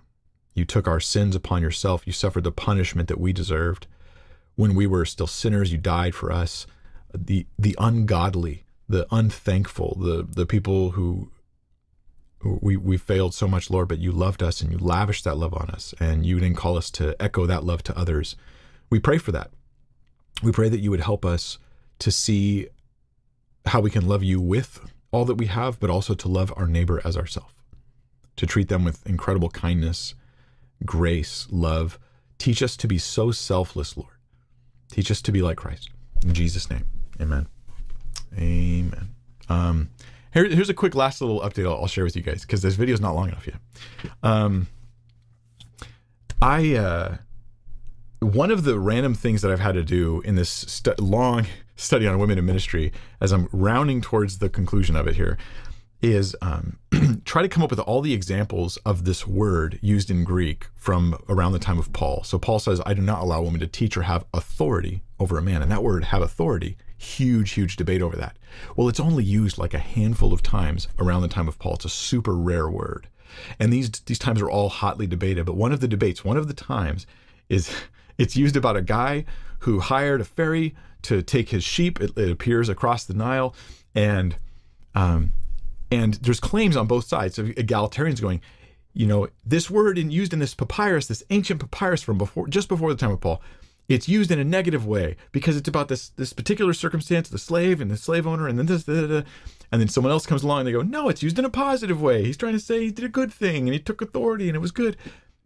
But nobody had translated this document. So I'm just looking at this ancient papyrus. I can't read it. I'm not going to be able to translate it. So I was, over the last few weeks, I wanted to work on this. I was able to hire somebody to translate this ancient papyrus that nobody has publicly translated before. There's like a contribution to scholarship. It's not been there before. And I'll make it fully available. Everybody can read it when the time comes. But it's just kind of exciting. Yesterday, I got to talk to the scholar who translated it, and we're able to determine with strong confidence how this key term is being used in this papyrus. And I'll tell you all about it when I do my last, my second to last video in the Women in Ministry series, which will come out as soon as it's done. I don't know how far out that is. I still have tons of work to do. Just know I'm behind the scenes, slaving away. Otherwise, thank you so much. Appreciate you guys. If you can, give the videos likes and comments and stuff like that. This is just to promote reach. Other people see money. I just see reach. I just see reach for getting the content into more people's lives and more people being impacted. And doing a review of the podcast, a review of the content wherever you find it, sharing it, that sort of thing increases reach, it increases awareness, it increases the ability to share the gospel, the goodness of God's word, the saving grace of Jesus Christ, and helping people learn to think biblically. That's reach. That's reach. That's why all the content is given away for free, charged for nothing, because reach.